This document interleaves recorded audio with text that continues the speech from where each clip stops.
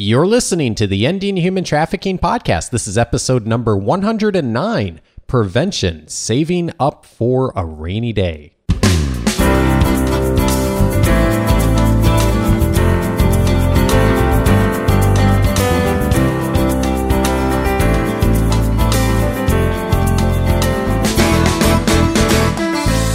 Welcome to the Ending Human Trafficking podcast. My name is Dave Stachowiak. And my name is Sandy Morgan. And this is the show where we empower you to study the issues, be a voice, and make a difference in ending human trafficking. And Sandy, we've had a constant, maybe not constant, but certainly a continual conversation during this entire podcast, all 100 plus episodes now, of the importance of prevention. And, we all recognize the importance of rescuing survivors and of responding after the fact. And we also are really focused on how can we prevent the issues from happening in the first place. And that's a big part of our work. And I know that's going to be part of the focus of our conversation today. Exactly. And the idea of developmental assets as a piece of prevention is not something new, but I want to look at it in the context of the issues that drive vulnerability among young people, whether it's here in America or in a place like Nepal with our guest speaker on the last podcast. How can we put some assets aside that they can draw on when they face difficult times? The whole idea that saving up for a rainy day. We can, as adults in our communities, contribute to the prevention of acts of just despicable exploitation, whether it's for commercial sex or labor trafficking, child slavery, and forced labor. And so what we're looking at today is a way for us to be very strategic at an earlier point in someone's story so that they may never become a statistic. And that takes a greater awareness of the scope of the issues. And you said something early on when you started talking, Sandy, that was a phrase that I see in your notes here, and I'm not really familiar with, is developmental assets. And so before we get into some of the meat of what we're talking about today, can you just help me frame what is a developmental asset and how does that relate to our conversation about human trafficking? Well, we understand that as you grow child development, and you are certainly seeing this firsthand with your two children, they have strengths that contribute to their resiliency. And one of the strengths I remember from having kids as young as yours is making sure that these kids were able to self-soothe when they were anxious. Do they have some good strategies in place to deal with things that create anxiety? And are your kids able to play alone, or do they require a tablet or a person engaging them and entertaining them all the time? And so some of those issues that are related to self-control and resiliency are part of the developmental process. And if we build those in early, they're going to deal with challenges that face them every day. It's a part of normal life in a much more resilient fashion. So in this particular application of using developmental I'm going to say that again. In this particular framework of using developmental assets for prevention of human trafficking, we're going to look at shifting from fixing problems to promoting strengths. It's really a strength-based approach. Okay, that makes sense. So that's where we're going from the saving for a rainy day, is that this is really the proactive, preventative, how do we build up the strength and the foundation in order to equip a person especially young people, with the tools that will help them to, not get involved in these situations in the first place. Am I Yeah, and Dave, correct if there? you can think of how you feel at the end of a really intense meeting, and you walk away with this sense of, I am so drained, I don't have any energy, I could have handled that better if I'd have been prepared to do this. And then there are certain life experiences that I think we probably have listeners who get into a situation and they realize, I don't know what to do. And I don't have anything to draw on to help me process this. Got it. So it's creating that foundation, I guess is the best word, really. Yeah. If you're thinking about a house, it's creating that foundation that, we know the storms are going to come, the earthquakes, those kinds of things in like the environment. And so the foundation's there not to necessarily prevent those things, but to guard against the damage that might be caused. Exactly. And the another way of looking at this is, if you're a gardener, and many of us, even if we live in the city, we want to grow our own tomatoes. And this year with the drought in California, our little harvest was pitiful. But we always are looking at how we'll get a better harvest. And so when we plant our little garden, we want to make sure the bugs don't get it. And so one of the first things people often do is spray for the bugs, or find some kind of technique to keep the animals away from our little beautiful tomatoes. And we work on trying to grow tomatoes based on preventing anyone or anything attacking our tomatoes. But any real farmer will tell you the soil that you plant that tomato in has to be nutrient rich. And you've got to plant where it's going to get the right amount of sunlight.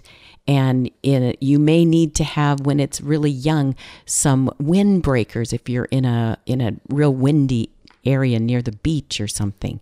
So the developmental aspects of this illustration really transfer to kids who are growing up as well. Got it. Okay, so and these, and you've framed this in looking at some of the documents here that you've shared with me. As by the way, will these be available to people? Yes, Will we post these? We are going to put the links to the Search Institute that has a developmental asset chart that we'd like you to check out, and we're going to talk about a little bit as well. Okay, good. And so I see this is framed into two different boxes, essentially. We've got external assets and internal assets. So let's talk about what the distinction are between the two of these, and how do you look at this when you're thinking about developing the adolescent, Sandy, and thinking about some of these issues? Well, we can go back to your illustration of a foundation.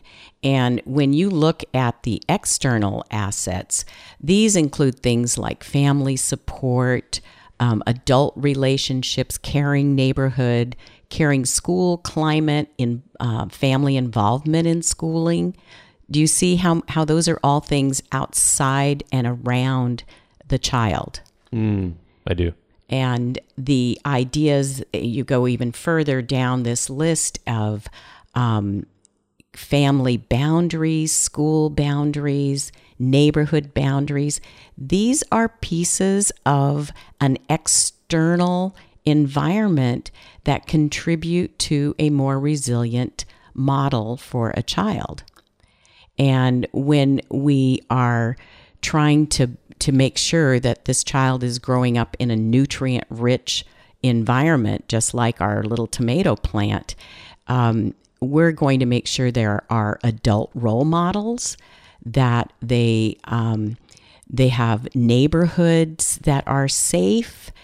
And if the parents are not part of their family at this point, many of our most at-risk kids are in some sort of child welfare environment, either in a foster home, a group home, and that is sometimes equated with higher risk, and sometimes people attribute their exploitation, particularly in the minor sex trafficking arena, as a result of being a foster child. And I really want to move away from that, because when a child is removed from a dangerous environment because of family violence, because of familial substance abuse, that child is removed for their best interest. And placing them in another situation is our community attempt to provide a wholesome environment for them. That is not an easy thing to do. No, certainly not. And at the same time, it's probably, we have more control over that than we do some of the internal areas. My sense is, looking at this list, that the internal things tend to come more with time as we approach the external factors and do those well. Then those internal assets start to develop more consistently. Actually, that is exactly what I'm thinking, because those internal developmental assets are things like motivation to achieve, and a student who wants to do their homework and is excited about that positive approach.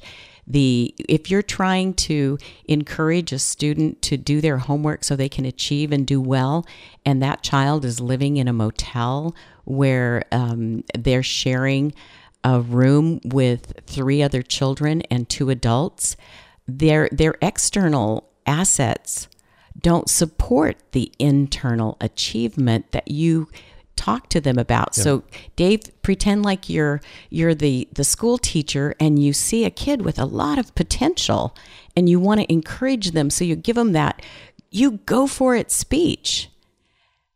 Now they go home and they don't have the access to the kind of environment that promotes that.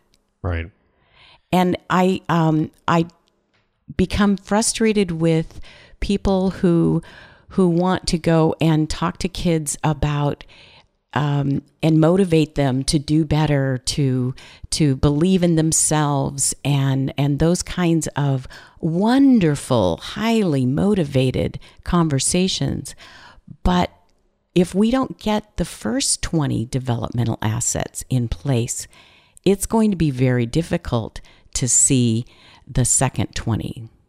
But it really it highlights and reminds me, Sandy, and we've talked about so many times on the show, of how many things really do contribute as contributing factors long term to people getting involved with human trafficking.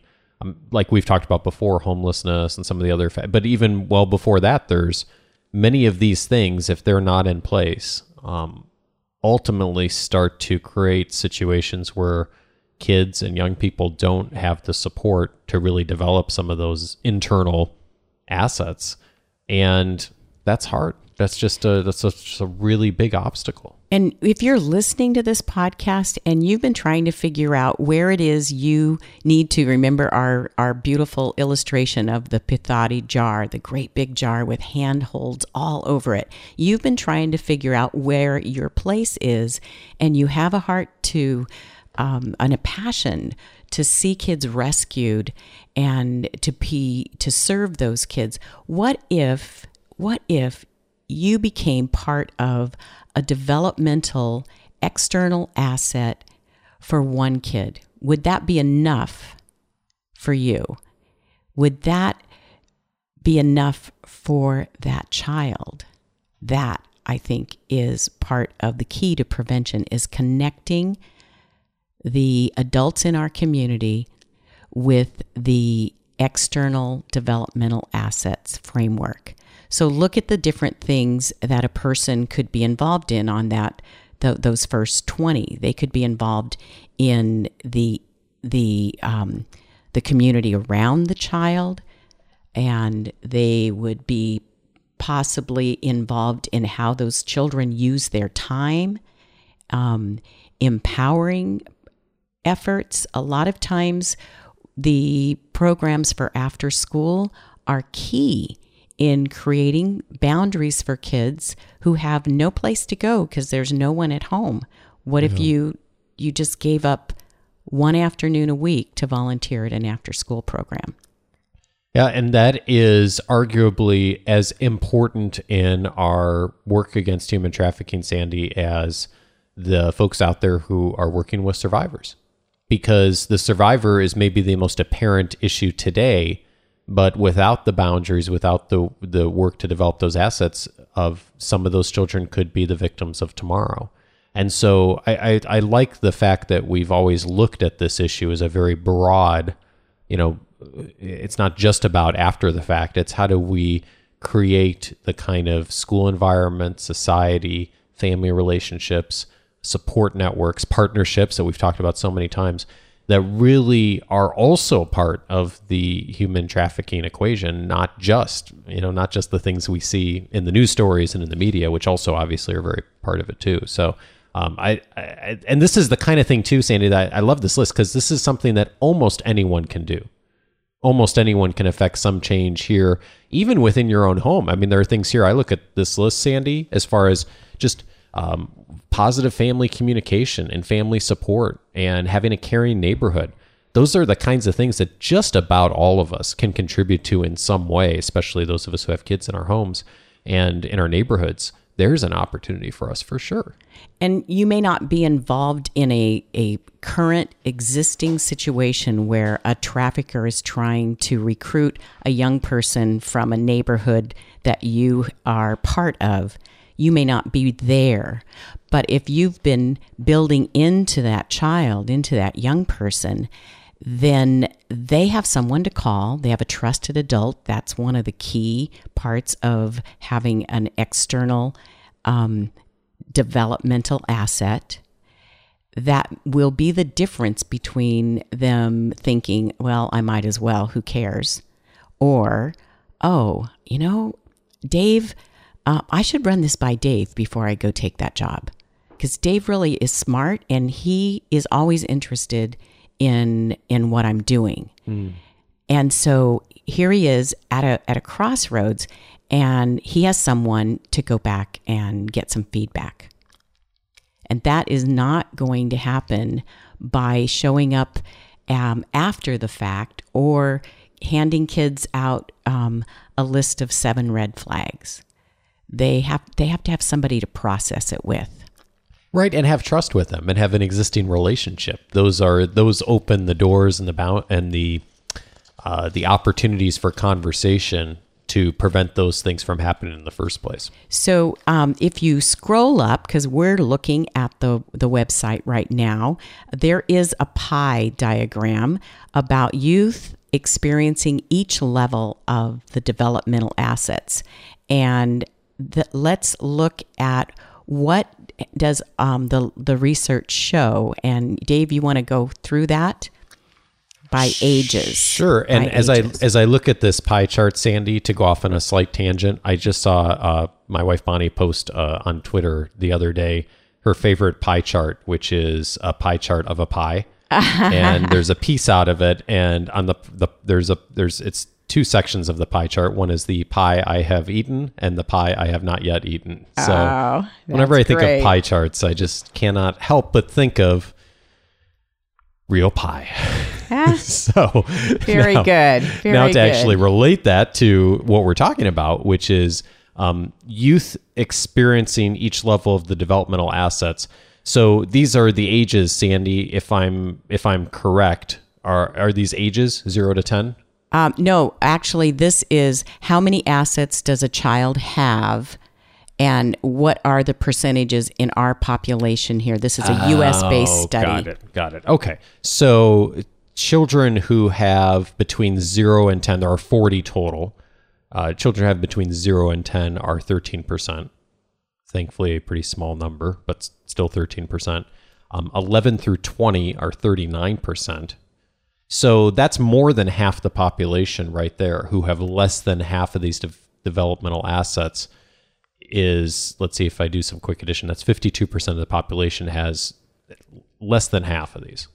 Absolutely. That's critical. That's a challenge. So then 21 to 30 of them are another 37%, and who have more than 3/4 of them between 31 and 40 is only 11% of the population, Sandy. So only 1 in 10 kids have more than 3/4 of these developmental assets. So that's an opportunity. It's a challenge, but it's also a huge opportunity for what we're talking about today and how we can contribute to adding to these assets. And like you said, saving for a rainy day and developing them.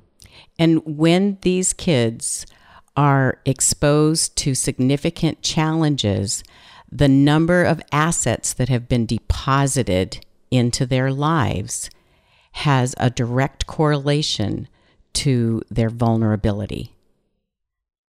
So it's my understanding that some of the most effective use of our time is to make deposits for kids in our own neighborhoods. The idea that only 11% of all of our youth experience more than 30, that are in that 30 to 40 asset range, is a statistic that makes me question some of our ideas about who is a vulnerable youth. Yes, poverty is a piece of it, but the socioeconomics of all of our youth doesn't place 89% in low socioeconomic concerns.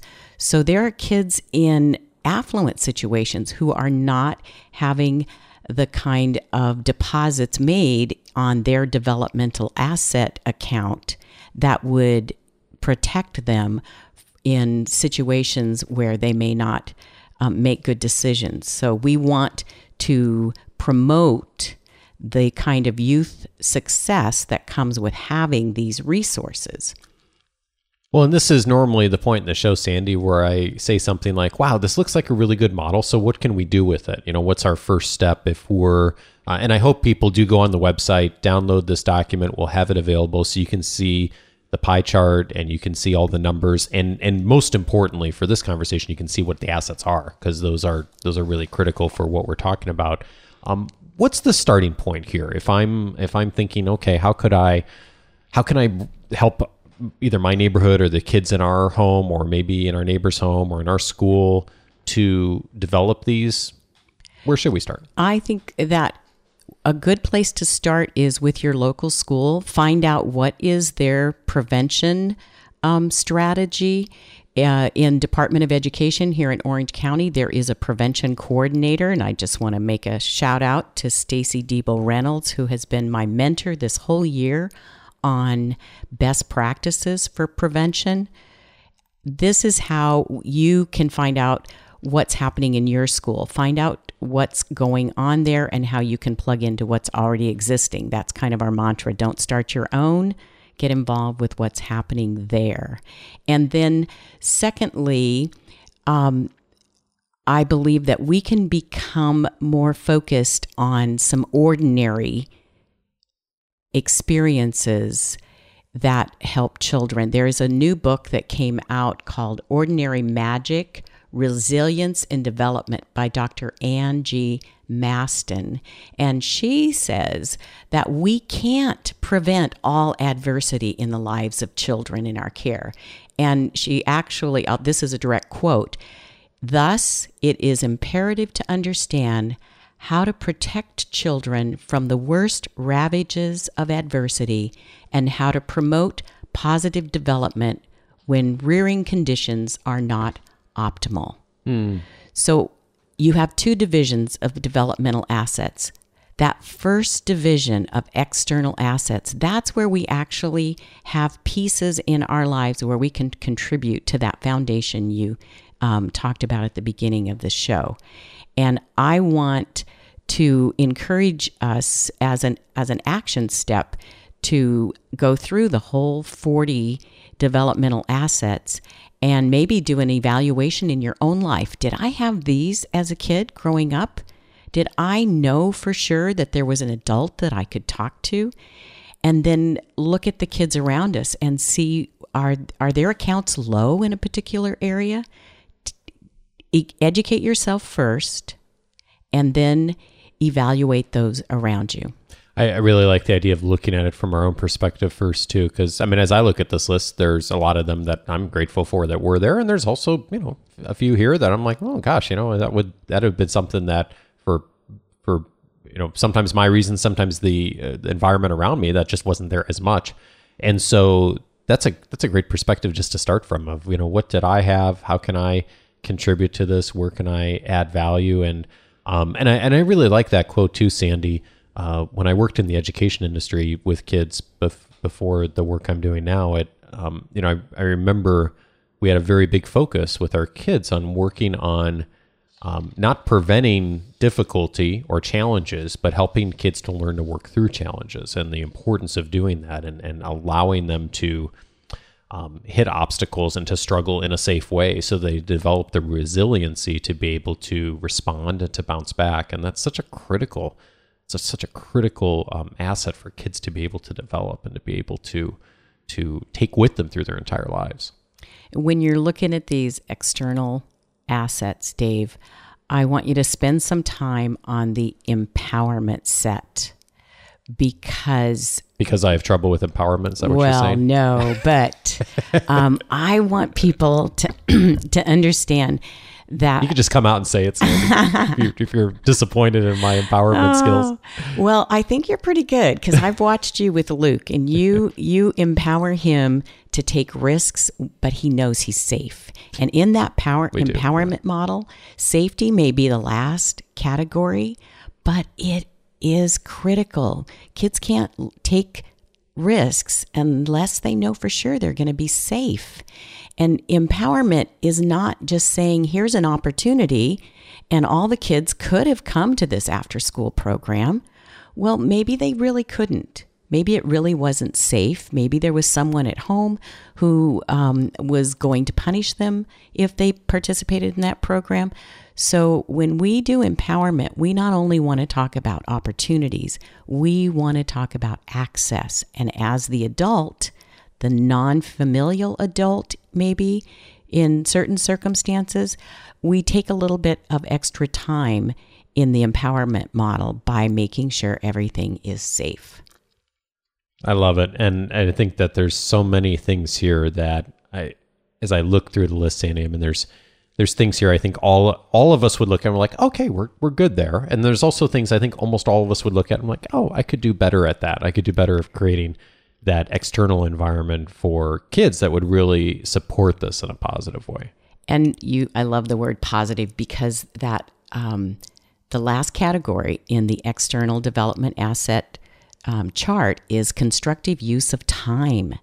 And so if you tell kids, wow, you waste all your time, you've got to give them something to substitute for their downtime. Right. And this chart recommends 3 or more hours per week in a creative activity.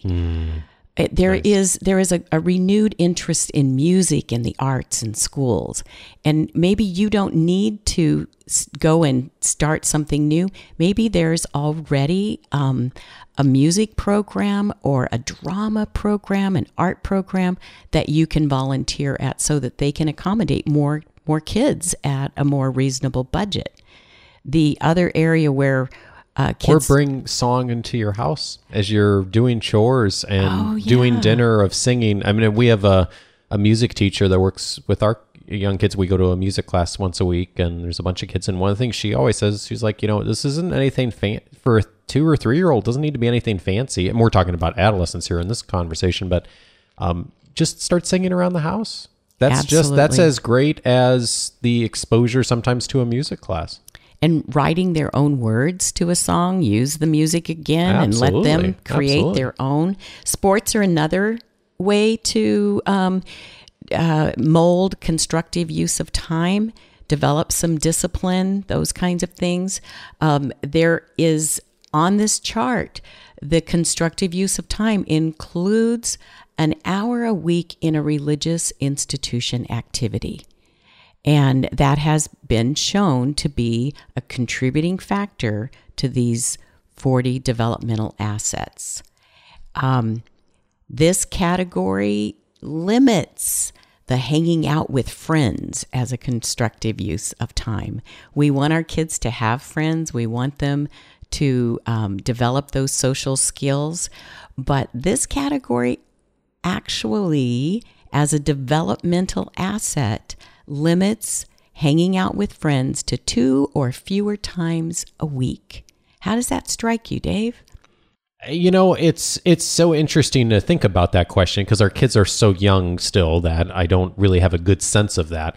But it certainly is less time than I spent hanging out with kids when I was, a little bit older than our kids are now. So yeah, it seems like less. So yeah, it's interesting to think about that in the context of our children and just the neighborhood and all those kinds of things that they'll be experiencing as they go over the next few years. So this kind of recommendation gives us an opportunity to put our mantra into place, study this issue, and figure this out. Yeah, exactly. But you wouldn't want to start limiting how much time they hang out with friends unless you're creating other opportunities for them. Exactly. The sports, the arts, those kinds of things. So spend some time, look at the developmental asset charts, and then see if you can make deposits for a rainy day for a child, an adolescent in your community. That is prevention. Well, speaking of developmental assets, it's really so much in tune with the framework that we approach the show with, Sandy, is that our goal is, like you said, study the issues, be a voice, and make a difference. But the study of the issues comes first, and that we're developing, forgive me overusing the word here, but our own assets of what our knowledge, our understanding of this issue is, the complexity involved, and also how we can be influencers in preventing and contributing in a positive way. And so I'm really glad that you've given me that opportunity to be a part of the Sandy and to have that message. And I hope that you will do the same as well as you're thinking about human trafficking and the context for your learning and your development, that you'll take this as a piece of developing that skill set and to continue to add value to this conversation. And, we're always open to questions from you. And the best way to reach us is by email, gcwj@vanguard.edu. That's for the Global Center for Women and Justice here at Vanguard University. And our phone number, if you would like to chat with us live, 714-966-6360. You'll actually probably chat with Nadia first. That's right.